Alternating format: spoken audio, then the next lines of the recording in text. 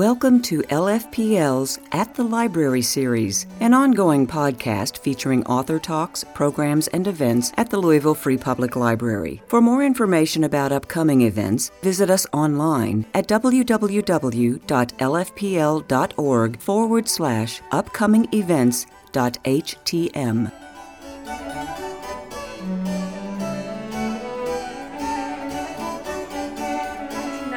We are celebrating Steven Rowley's newest release, The Celebrants. Applause. What might be even more exciting is it hit the New York Times bestseller today. So Rowley is the author of 4 books. Those books are Lily and the Octopus, which is a Washington Post notable book of 2016, The Editor, an NPR Best Book of 2019, The Guncle, a finalist for the Thurber Prize for American Humor and Goodreads Choice Awards finalist for Novel of the Year, and his newest, The Celebrants, which is officially a New York Times bestseller. And he currently resides in Palm Springs, California.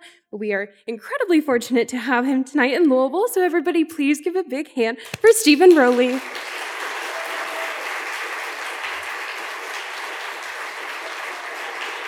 So much. Thank you. All right.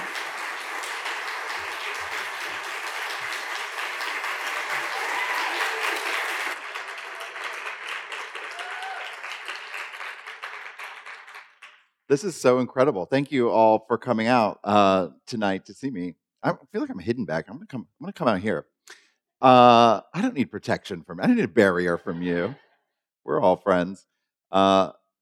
This is quite a different experience for me because I was not able to tour for the Guncle, which came out during COVID, and so for my first my first 2 books, they would send me places like, "Oh, where do you have friends? Where do you have family? Where do you think you can be responsible for turning people out?" And so when they said this time, we'd love to send you to Carmichael's in Louisville, I was like, I don't know if that's where my base of support is. But now I have friends everywhere, so this is really incredible. So thank you for being here. I also feel a little strange being up here by myself. For the first week of the tour, I was traveling with my husband, Byron, also a writer, who had a book out the same day as The Celebrants, and so called Big Gay Wedding. And so we had a lot of fun traveling together. But now I feel like up here in the hot seat alone it feels a little strange. But you know what? He didn't care enough to be here, so I'm going to take the time to shine. I'll give him a little plug. Big Gay Wedding was inspired by our small gay wedding, which we had during COVID.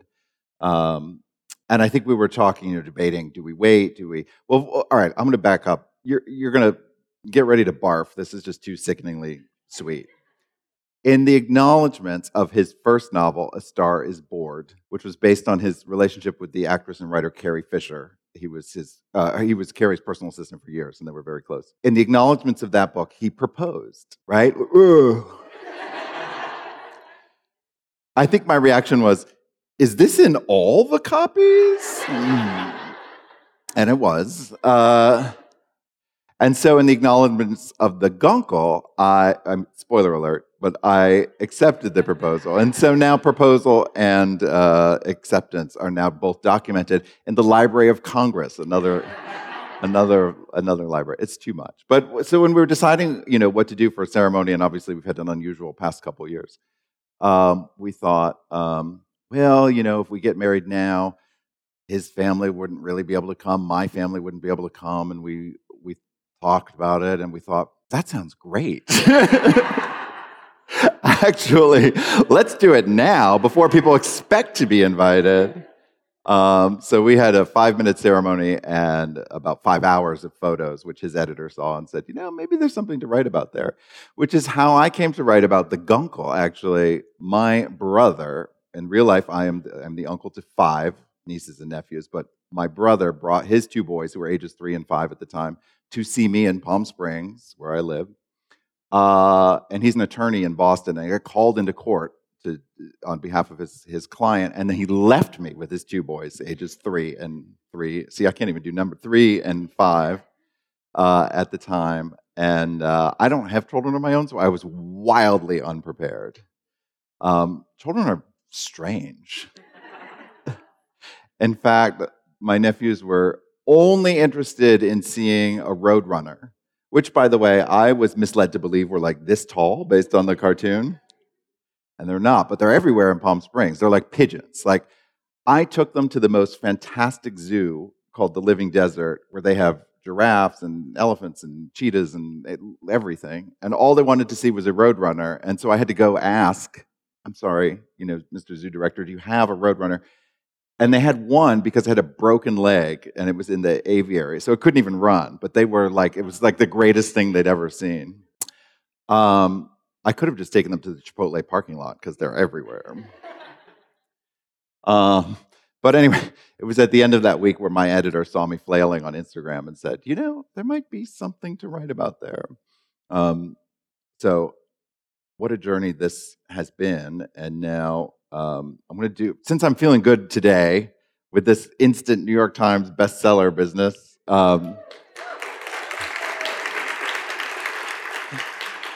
it's my first, and since you always remember your first, I will always remember Louisville. So thank you for being part of that.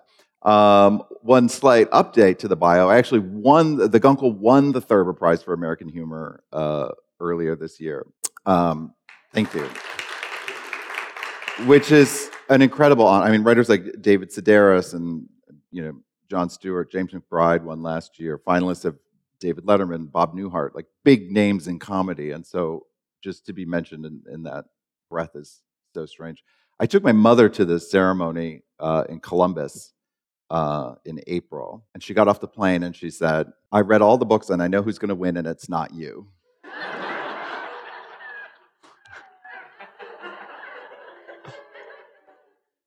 Thanks, I think. Did you bring any luggage? But we went to the ceremony anyway, and I had bought a new suit. I was thinking about this because the Celebrants is a Today Show, read with Jenna pick, and I'm going to be on the Today Show in a couple weeks, and so I bought a new suit for that too, which is yellow, and I'm having second thoughts because first of all, it's like a literal manifestation of the morning. It's just like it's like too on the nose, I think. And then I put it on, and I who's that? Was the man in the yellow hat? Who had Curious George? Is that right? That's what I thought. I'm like, I'm going to go show up at the Today Show, and Al Roker is like, I think that man lost his monkey. But I had this other suit, which I was quite proud of for the Thurber Prize, and people, one by one, kept coming up to me and said, "Wow, I wish I was brave enough to wear something like that." And at first, I was like, "Oh, it's really easy. You put one leg in one fabric tube, and then you put your other leg in the other fabric tube." And you're off to the races. But enough people tell you that, and I'm like, I don't think this is a compliment. But anyway, much to my mother's surprise, I was able to win that award, which I'm still shocked at. And I had to concede on stage that not only do I not think of myself as the funniest writer in America, I'm not even the funniest writer in my own house. That goes to Byron. So if you like my books, you will love his as well. God, he's getting too much credit up here for not coming. The Celebrants has been out a week now. There was no homework for today, so not expected to have read it. But it was inspired by a couple things. Early on, when in 2020, when we were sheltering at home, I was flipping through Netflix, and I almost said the A word here at an event for an independent bookstore. Let's say Hulu, looking for movies that might bring me some comfort. Movies I'd seen in the past, but maybe don't remember all that well. And I had stumbled on The Big Chill. Does anybody remember this movie? 40 years ago. So it's about a group of college friends who come back together upon the death of one of their own, and sort of contemplate life in middle age and what the back half of their lives are going to look like. It's that sort of middle-aged ennui. And I'm watching this movie, and all the characters are 35 years old. And I was turning 50 that year. So I was like, this isn't comforting. Like, this isn't comforting at all. But something was sparked in me in that moment, particularly because The Big Chill, the title itself, sort of referred to that period in the middle of life where perhaps you are married, you have your kids, you own a house, which is something people used to be able to do. You had your job, and you were sort of working a single company, and sailing through to collecting a pension and retirement. And that's just not the way it works anymore. Many people have multiple marriages or blended families, and certainly the ability to reinvent themselves and have multiple jobs and careers. And we don't just work for one company anymore, or certainly not most of us. And so I thought, wow, this middle period, instead of being like a metaphorical kind of parking lot, is now where all the great stories kind of reside.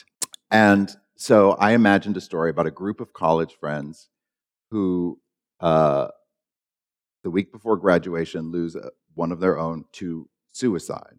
And after attending his funeral, they make a pact, because they realize if he had been alive to hear everything that was said about him and to realize how much he was loved, he might have made a different choice. And so they make a pact to come back together at each of their lowest points in life and reassemble and throw each character their own living funeral and make them sit there and listen to their eulogy so that they would be reminded how essential they are here. And since they're about to graduate and scatter to the wind, they just think of it as sort of like a, back pocket it as kind of an insurance policy they may have, not thinking they'll ever need to use it. But over the decades, life intervenes and they slowly start coming back together. The pact kind of unwinds a little bit. One person wants a destination funeral. One person gets a surprise funeral. But then something happens that sort of underscores the seriousness of the pact again. My college friends are nervous, and I want to assure them that there's no one-to-one parallel of characters. But God, if any of you are friends with friends or related to writers, like, God help you, because we are sponges. And we will take little details. But that's the challenge in writing a book like this, is creating these friendships in a way that feel lived in and time-worn, and create inside jokes for them, but in a way that doesn't exclude the reader, coming fresh to this group of friends. So sometimes taking those little details help make those characters feel really unique and alive. Let's see, what else can I tell you about this book? I don't know. I'm going to think of questions here too, because I would much rather be up here and talk about what you want to talk about. But it's been a real joy to be back out on the road again after the past couple years we have. I think there's been a lot of talk about the way artists and writers in particular are going to address the past few years. And I very conveniently and very purposefully skipped the years 2020 through 2023. One of my favorite writers is Elizabeth Strout, who wrote the Olive Kitteridge books and Pulitzer Prize winner.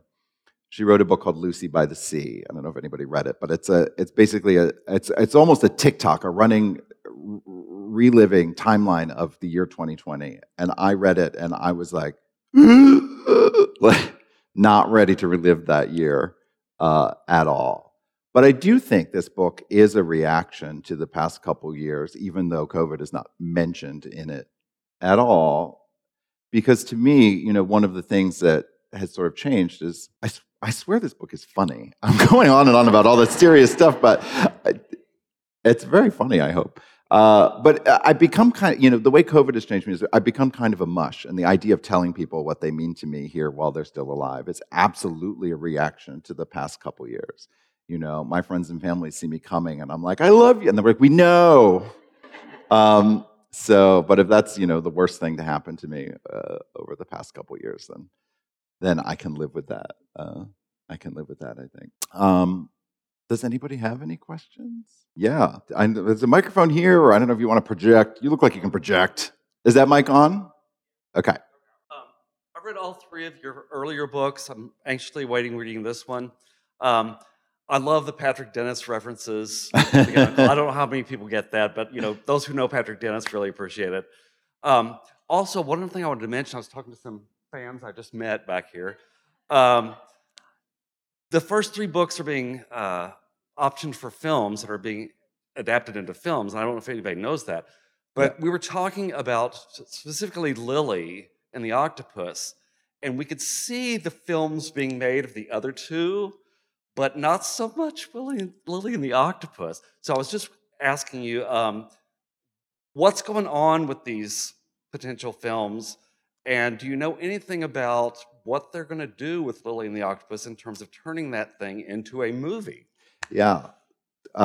Thank you for that question. I want to say, in addition to being a novelist, I'm also a proud member of the WGA, and therefore I am on strike at the moment, and I will not answer your question. No, I'm just kidding. No, but please, this is a scary moment for writers. Not only are all the we're up against big corporations, and we don't pay writers, respect writers, pay writers what they deserve.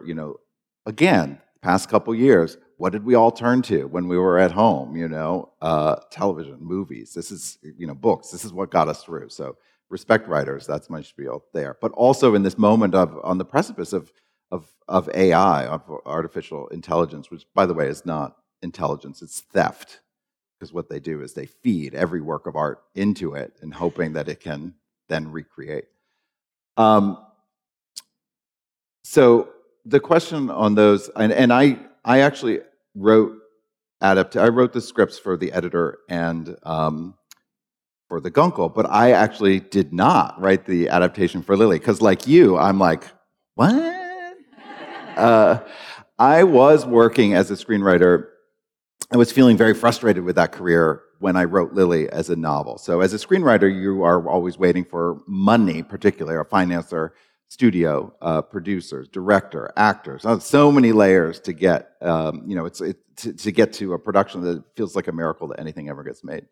So when I decided to write Lily, which was a deeply personal story to me, I had Lily. This is Lily here, chasing her red ball. I didn't want to wait. I didn't want to wait. And additionally, since it was so deeply personal, and I had this sort of odd way of telling the story in my head, I didn't want all these people giving me, no, let's not do that. That's not a good idea. I wanted a more sort of singular way to tell that story. And so I decided to write it as a novel. But you can do things with novels that you cannot do with screenplays, right? So screenplays are very external. They're very dialogue, action, things you can see on the screen. Whereas Lily is very internal. It all takes place in one man's imagination.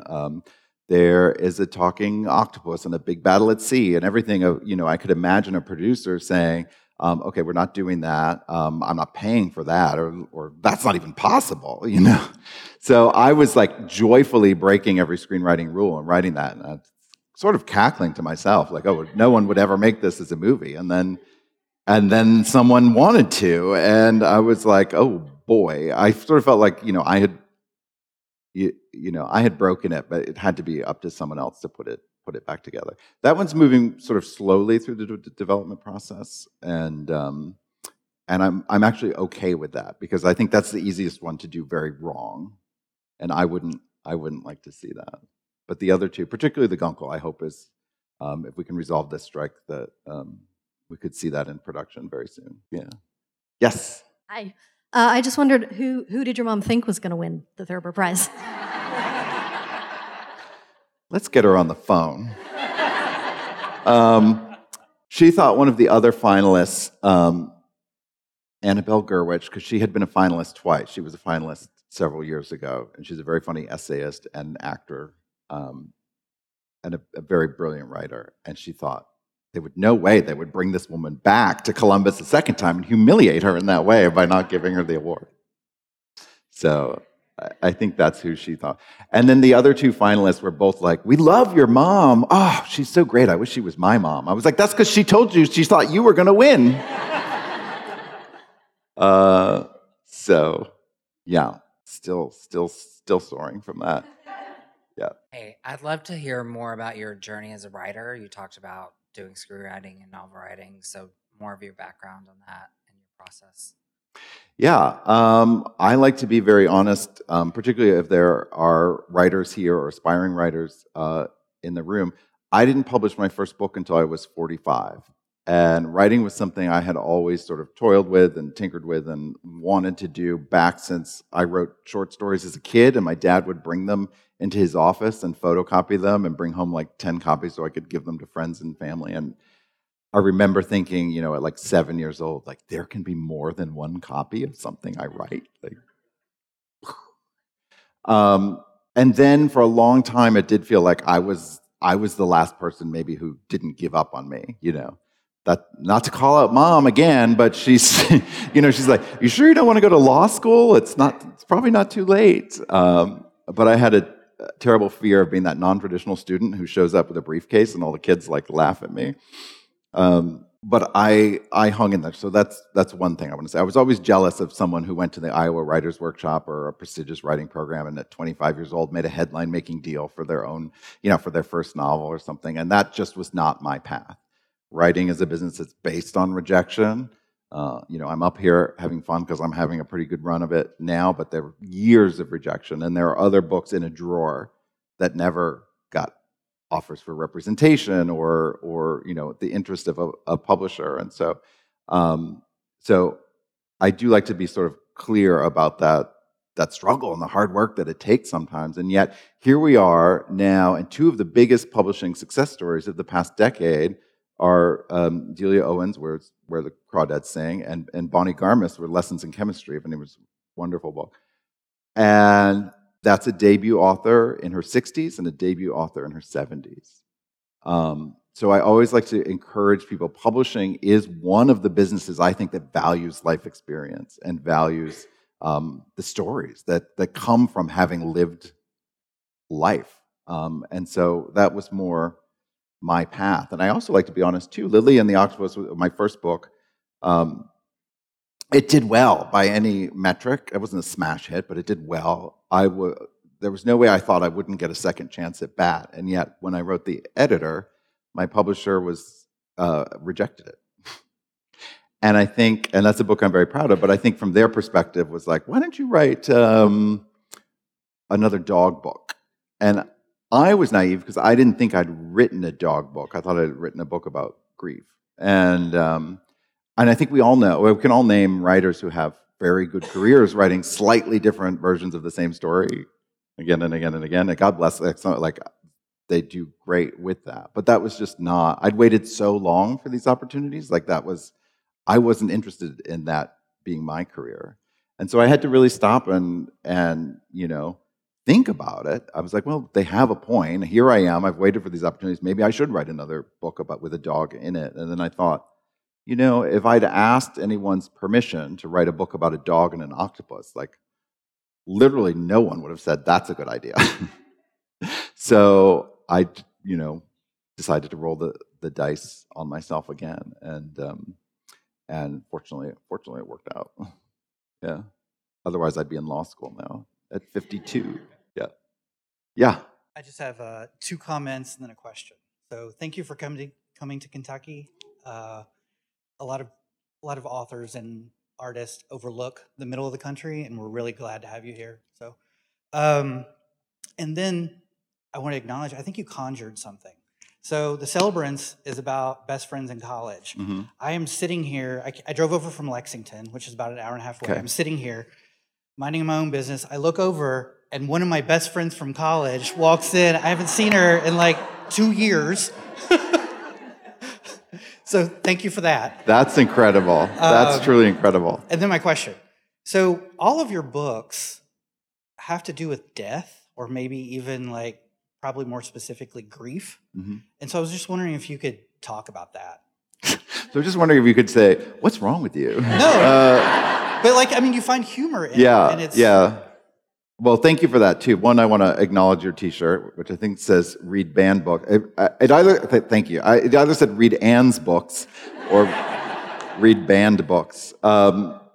Yeah. So coming to Kentucky, this is a thrill for me to be here. And listen, there are a lot of, you know, talk about red states, blue states. I live in California. Every blue state is a red state with just 2 blue pockets. You know, it's true of California, it's true of New York, it's true of Pennsylvania.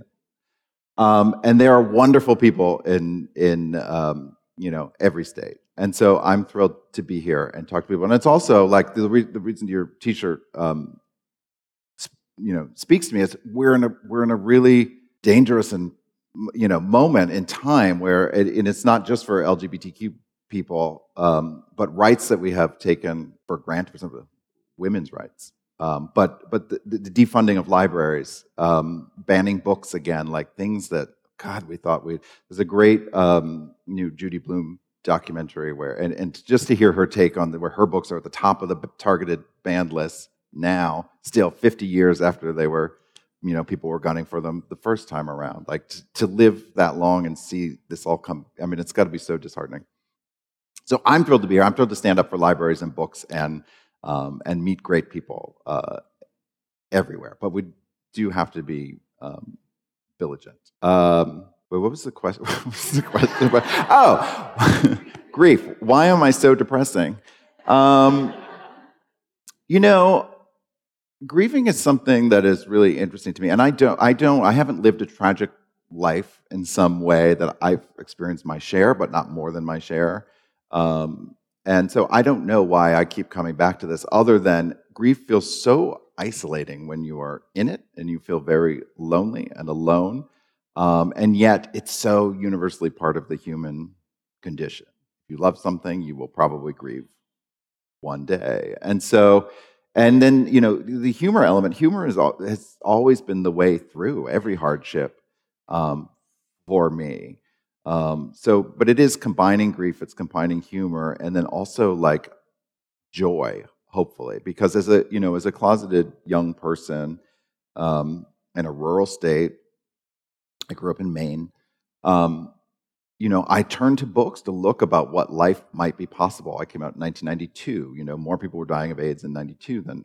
God, I'm a humorist, for God's sakes. What am I doing? Then even in the 1980s, but the books that were available at the time. I'm looking at James Baldwin and Christopher Isherwood, and the sort of classic queer literature are about lives lived in the shadows, lives cut short, lives that seemed kind of lonely. And the truth of it is I was very lucky to be born in a moment where a lot of change has happened. So my life has been filled with community and joyous and comparatively long. And so I kind of write for that young kid in me too, so that there is this sort of example of what great joy life can hold. But it is finding that balance, and I think it's sometimes the hardest thing that I do is like if you write too many jokes in a scene, like it just takes the air out of what you're trying to say. But conversely, if you go too long without letting you're writing about grief and you go too long without letting the reader take a breath with a joke, with a laugh,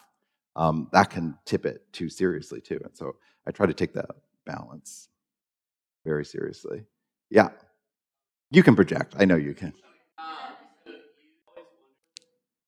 That's a sort of fun question if you're interested in publishing and inside baseball and all that. I was asked it with Byron by the side, and someone asked me that question, like, Steven, walk us through the process of when you were chosen and let us know everything. And then Byron, you tell us where you were when Steven was chosen. And poor Byron is just like, tired of me this year, I think. So these celebrity book clubs have sort of changed publishing in a way, and they're a real driving force now in publishing. And so there's Jenna Bush Hager in the Today Show, and there's Reese Witherspoon has one, and the Godmother, Oprah, still has hers. And they're really doing incredible things to shine a light on books, but it is also a business now too. So they do work in conjunction with the publishers to make sure that when the book is announced, there's enough copies printed and all that. And they do want to make it a surprise. So I don't know how it works for everybody. I can just tell you how it worked in my case. I found out in December, and I had to keep that. They put the fear of God into you. You have to keep it a secret. So I wouldn't tell my mom. She wouldn't have believed it anyway. She's a lovely woman. She is actually, one of my biggest fans. And so and she tells everybody about her son. And I have to remind her that I'm not even the most famous writer named Steven from Maine. But she gets a big kick out of it. So I knew, and I had the opportunity to Zoom with Jenna before it was offered to me. I don't know if it's like an audition or it's just, she truly passionately loves books, and she had read it herself, and it was the two of us on a Zoom and having a deep conversation about a lot of things. And so she really, in that instance, she really is the one reading and picking, and it's not just something she put her name on. Yeah, so it was exciting. Yeah. Anybody else? Yeah. Hell. All right. On the same day. Yeah, so can everybody hear that? What is it like being married to another writer and having books out on the same day? A lot of people want to know if we planned that, and the answer is yes, no. There's no way we could have. We have different publishers, we have different agents, we wrote them at slightly different times. It is just coincidence or the casual homophobia of thinking that gay people only exist in June.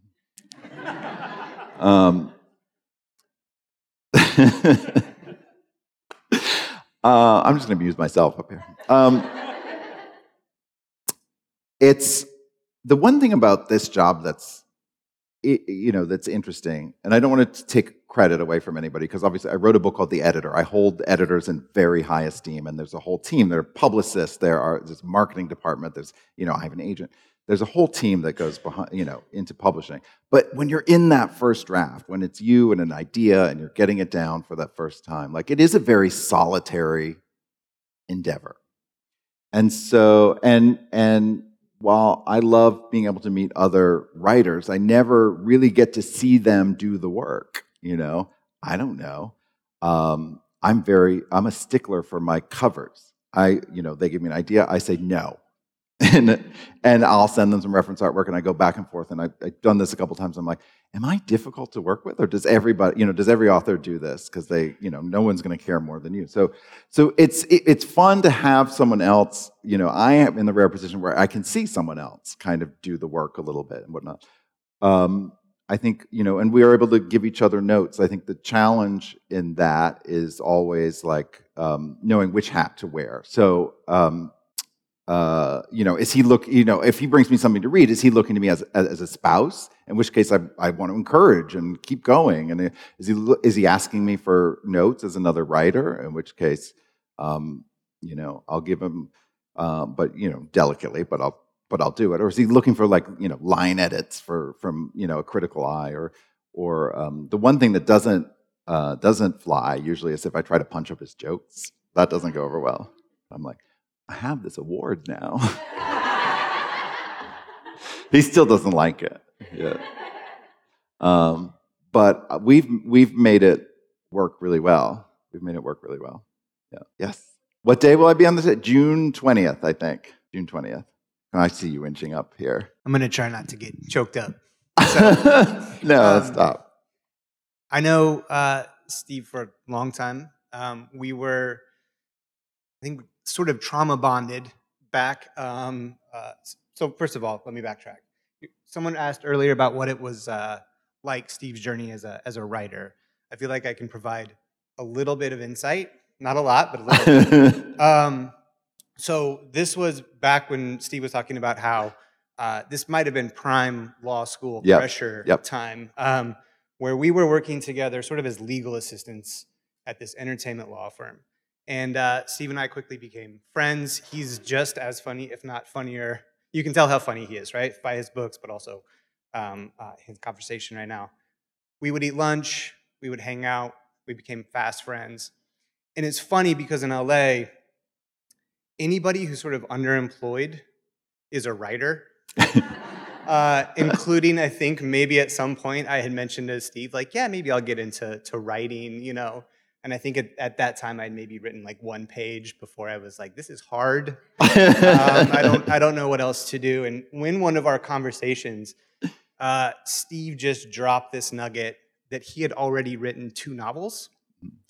At which point I was like, oh, he's really seriously a writer. He really does this.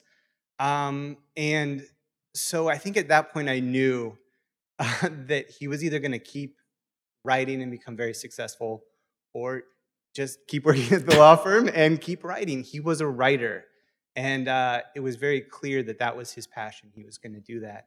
And the other thing is, in LA, when people do become successful, you don't know if they have a parent who's a producer, Mhm. or they have some sort of connection, and Steve just did it all on his own. So I don't have a question. I just want everyone here to know that Steve's the real deal. He's an amazing writer. He's an amazing guy. He's really funny. He's really nice.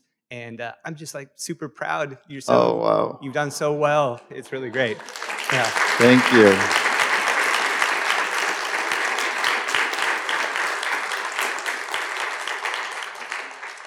I should have come to Kentucky before. That's so kind of you to hear. And we haven't seen each other in I don't even know how long. However many years, 10, 15 years. I don't even know how long it would have been. You look great.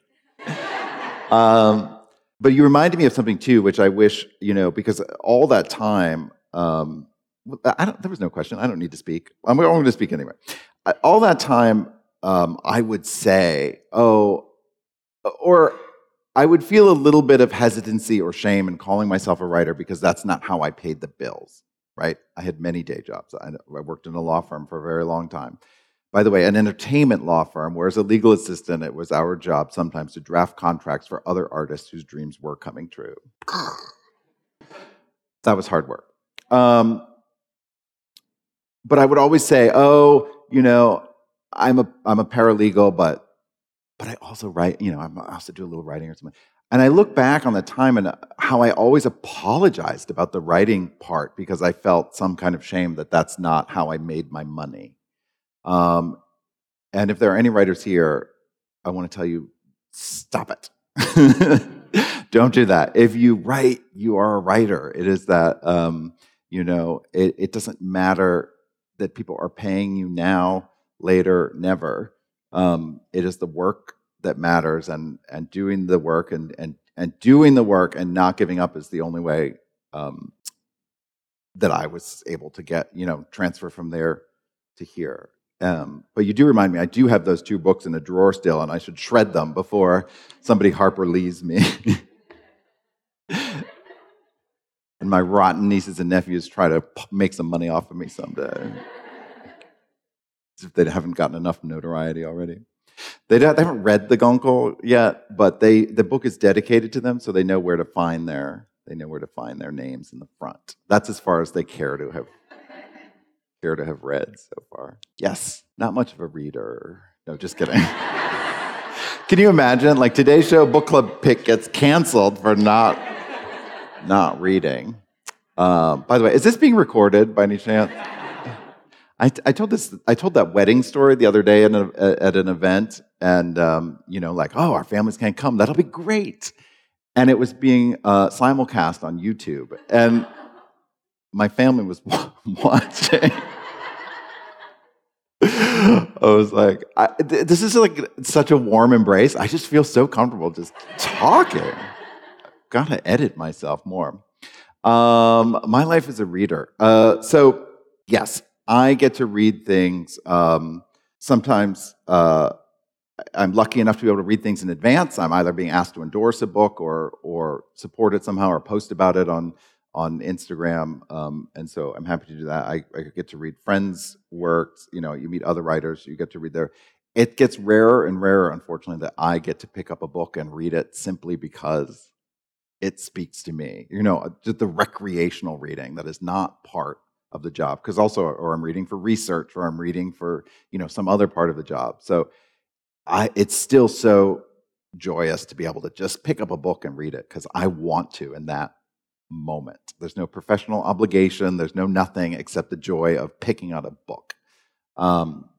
And so I do try to protect time for that. When I meet other writers now, sometimes I'm just like, can we just have speaking of pacts, I was like, can we have a pact of non-aggression? I was like, you don't read my book, I won't read your book. We could just relate to each other as writers and human beings. That doesn't always go over well. Actually, on tour, it's been a great time to write, because I'm on a lot of planes and hotel rooms, and so reading his, in strange cities. So reading has been, not that this is a strange city, I mean, it's just not an unfamiliar city to me.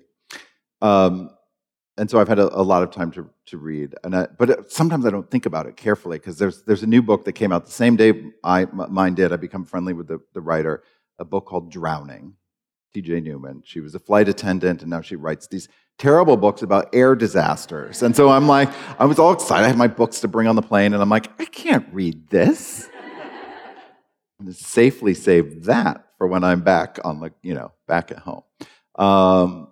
So yeah, I still love to be able to pick up a book, and sometimes still like to revisit. I just reread The Amazing Adventures of Cavalier and Clay because it was a book that Michael Chabon book won the Pulitzer Prize, meant a lot to me 20 years ago now. And I wanted to read it again to see if it still spoke to me. And so that felt like an indulgence in a way, because there's so many books. There's so many books that I need to read to revisit one. But it was what I wanted to read in that moment. And so I let myself do it. I don't know if that answers any questions. Are you looking for specific recommendations? We can talk later, but yeah. Yes. Oh, that I just reread, The Amazing Adventures of Cavalier and Clay by Michael Chabon. It won the Pulitzer Prize in 2003, I think 2002 or 2003. Yeah. Yes. I'm a school librarian. What were some of your... So, love librarians. We're here in the library always. Sometimes, speaking of being apologetic, sometimes people will come to me and say, I'm sorry, I got your book in the library. Never apologize for that. First of all, libraries buy books too. You can be tricky like my mom. Here I'm going to say something good about my mom, about how big a fan she is. She calls her local library and keeps putting my books on hold and then releases them at the last second because she wants them to feel more popular.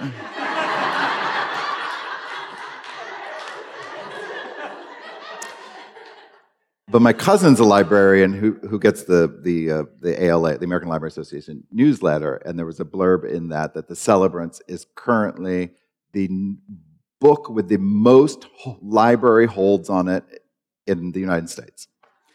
And so I had to send that to my mother and be like, okay, you can take your foot off the gas now, Mom. Stop prank calling the library, for God's sake.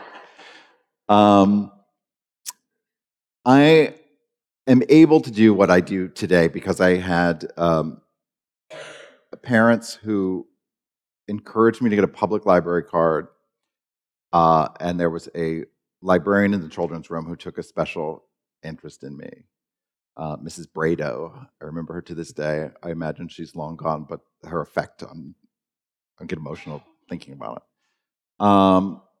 It had nothing to do with the fact that Red's Dairy Freeze sat across from the library. And when I would go as a kid, I was entrusted with a little bit of money, and so I could go to the library all day and then go there. My sister and I would drop us off. One day, this is a tangent, sorry. My sister lost her money, and so she thought it was incumbent upon me to share my money, and we could each get a more modest treat. And you can imagine my take on the situation was slightly different. Sort of like, sucks to be you. But Mrs. Brado pulled out, I don't know what it was, 50 or 75 cents from her own purse and gave it to my sister, and off we went to get this. I'm just a story about how much I love librarians. And we were in the car after my mother came to pick us up, and she, we were telling her about our good fortune. Oh, hey, look, we thought we were down on our luck, but this amazing thing happened, and we each got this incredible amount of ice cream. And my mother pulled a U-turn in the street and marched us back into the library to repay Mrs. Brado and said, "We do not take money from librarians. They give us enough of themselves already." So as a kid, was that my reading as a kid? Was that the question? Well, absolutely Judy Blume was up there. Beverly Cleary, Henry and Ribsy, particularly. I always love A Dog Story.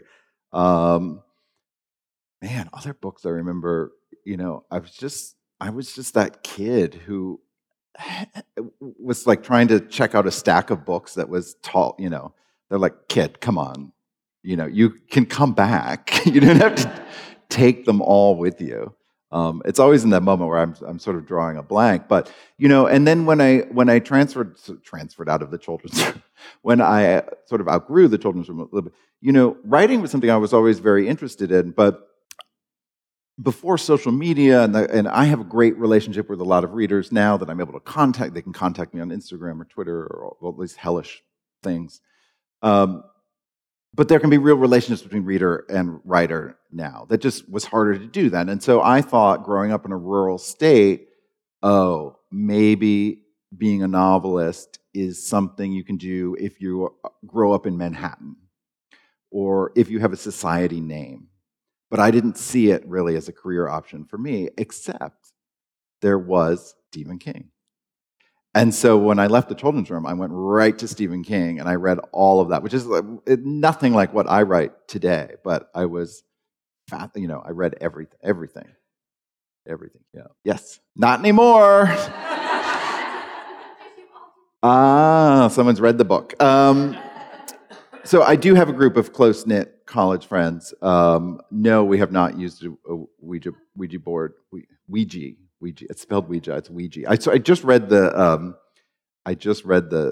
the audiobook for this, and I did for the Guncle too, which I don't know why I thought I would do that. So there's enough of a high school theater kid in me still that apparently I enjoy the spotlight a little bit. But the wonderful actor Michael Urie did my first two audiobooks, and I remember telling a friend, I guess it was something about the Guncle, about that character that I thought was close to me. I want to go back to Patrick Dennis for a moment, who wrote the Auntie Mame books. If you've read the Guncle, you might know that I have a fascination with Auntie Mame or Mary Poppins or even Maria from The Sound of Music, all these sort of magical caregiver kind of stories. But I thought, I'm going to come back to you in a second, I thought that, I was thinking a lot about mid-century writers, Patrick Dennis or Tennessee Williams, or people who were either closeted or didn't have the ability in that time to write openly gay characters, and perhaps then created these larger-than-life women as stand-ins for gay characters that you could not write 75 years ago. So it was a great joy to kind of recreate this sort of Mame character as perhaps a gay man that he might have written it as originally if he'd been free to. But I was telling a friend I was going to read the audiobook for the Guncle, and he was bragging. I was excited to do it. By the way, the publisher didn't think it was a good idea. I had to audition to do the audiobook. Anyway, my friend was like, "You're going to put an actor out of work during a pandemic?" But Michael Urie is now in a television series with Harrison Ford, so it's fine.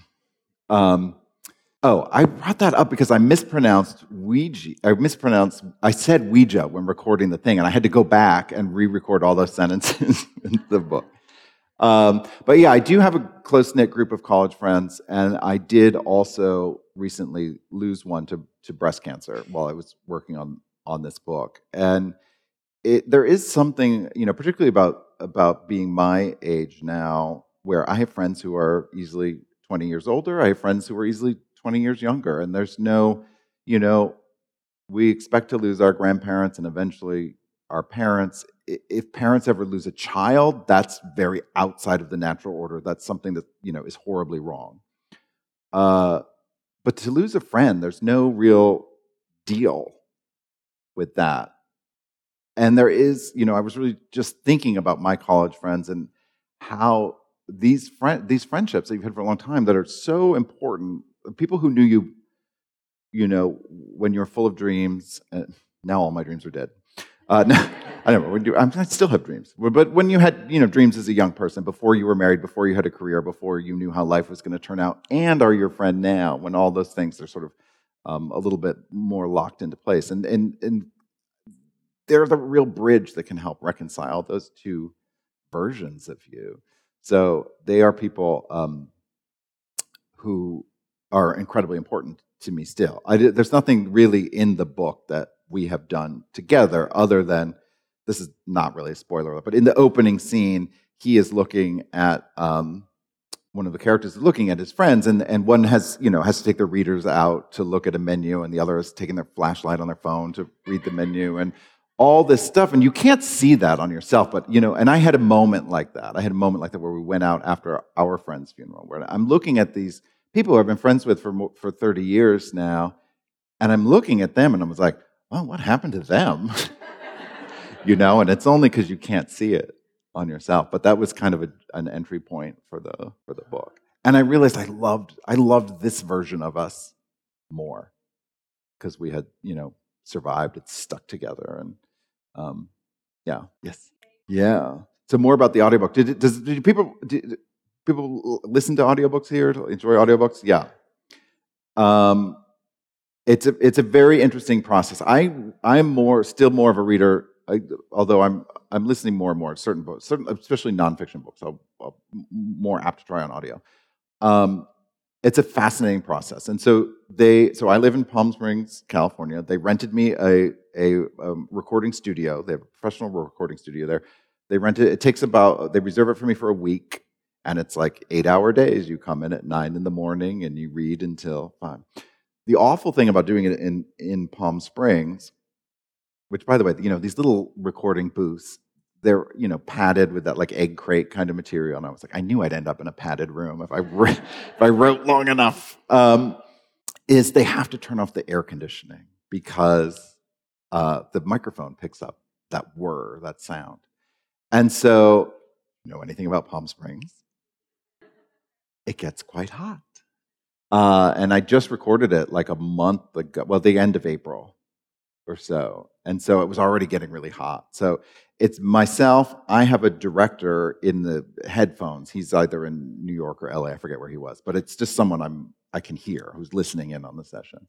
And then I'm in this little booth, and there's a window, and there's an audio engineer. And it's a great audio engineer for audio engineers. So anyway... he's not, let's just say he's not one of my traditional readers. So he's watching me, perform this book and whatnot. And you read as much as you can, and you stumble over a word, you go back, and then they do miraculous things editing it all together. Because sometimes I am reading along and I'm like, who wrote this shit? There was a moment in the Guncle where I thought I was so brilliant because I'm like, I'm going to give one of the kids a lisp. Because then I don't have to tag every piece of dialogue. I don't have to write he said, she said, Maisie said, Grant said. It'll be clear which child is talking. And then I go in to record the audiobook, and I was like, son of a bitch!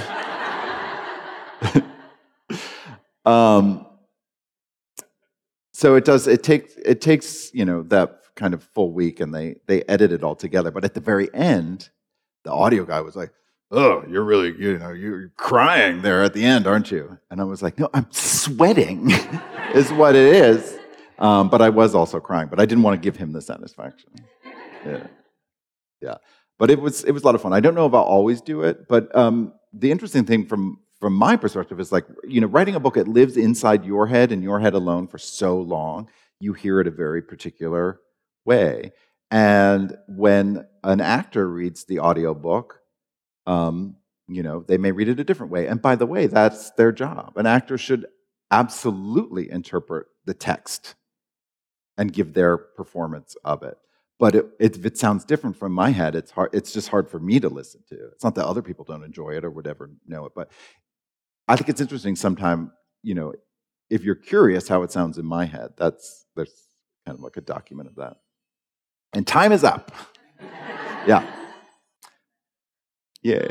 So poor Michael, you're right. I've made him be a dog now, and I also made him be, if anyone's read The Editor, one of the characters in it is Jacqueline Kennedy Onassis. And so I made him be a dog, and then I made him be Jackie O.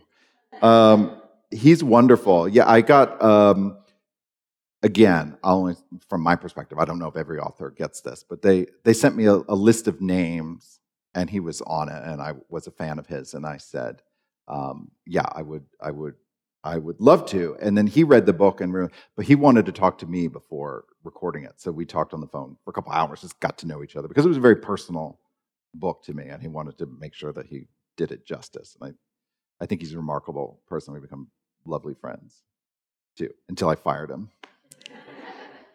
So that was great. Was there another part of that question?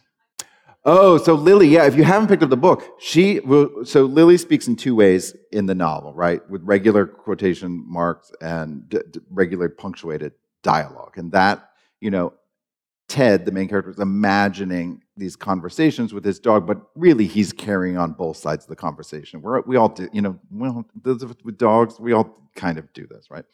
But then Lily also talks in all caps with an exclamation mark after every word.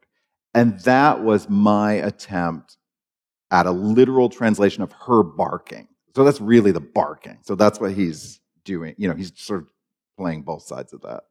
Yeah, and I thought he did a really good job. Yeah. Time for one or two more? Yeah. Yeah. Aha. For the Guncle particular. Okay, so two questions. Who should play Patrick in the movie? I want to know who you think should play Patrick in the movie.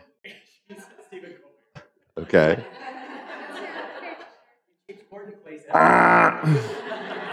Yeah. Only because, listen, I love Stephen Colbert too. I'm a big fan, but I think we're at a tipping point.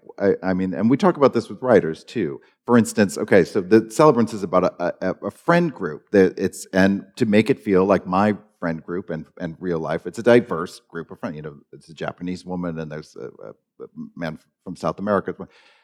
If I would not write a book where the lead character was a Japanese woman. It's not my place to tell her story. And I think with casting, we're at an interesting point too, where we're kind of at the tipping point where who has the right to play what roles and whatnot. And I don't know that I always come down on a hard and fast answer to that, but I think for Patrick in particular, we talked about the magical caregivers, to the extent that, Patrick's magic comes from his lived experience as a gay man, his empathy, his sense of humor, his pop cultural references, his politics. It all stems from his lived experience and what he's gained and lost. And so I do think in this instance it's important to have an out gay actor play the role. So we'll take Steven off the table. Yeah. Did you have a thought too? Okay. I get a good look.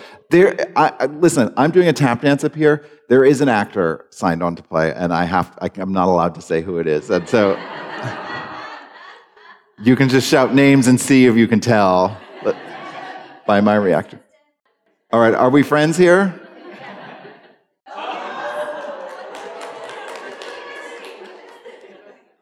Is this being recorded? See, this is what... Y'all gonna get me in trouble because I feel like we're such great friends. Wait, does it change in the writing process? And yeah, again, I wrote a book called The Editor. I'm fascinated by the relationship with writers and editors, and in that book, the manuscript changed through his work with his editor. And yeah, in the Guncle particularly, I think I'm gonna come. This isn't gonna be a huge surprise for those who've read my books, but plot is not what I'm most interested in, right? I am fascinated by character and putting people in a room together and letting them emote and relate and struggle and reconcile and laugh.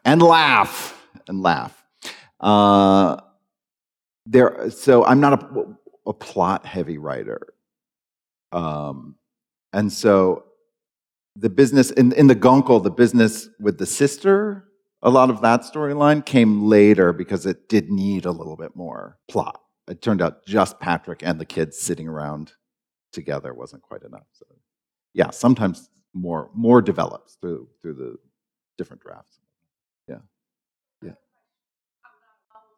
Yeah, would I ever revisit those? There's one that I think I would revisit. The interesting thing about, it takes so long to write a novel and it's such an endeavor. You become a better writer with each one, hopefully, with each one that you do. So those being so long ago, yeah, I'm a different writer now. So I would absolutely want to rewrite them from page one. But there's one idea that I'm still kind of enchanted with. So yeah.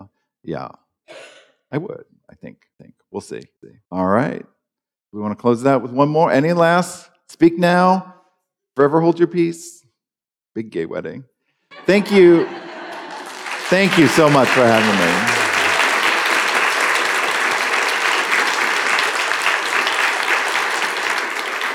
And I just want to say thank you for supporting independent bookstores. And I think, I was nervous during COVID that what would happen to our bookstores, and so many of them had to close for a time and whatever. But they've come roaring back. So many have not only survived but are now thriving. And I thank you for coming out for programming and allows other authors to come here. I think you have somewhere down the line you have another Thurber Prize winner coming later this year. They're not listening to me. Is that true? Do you guys have David Sedaris coming later this year? Yes. So maybe I'll come back for that. All right. Thank you so much.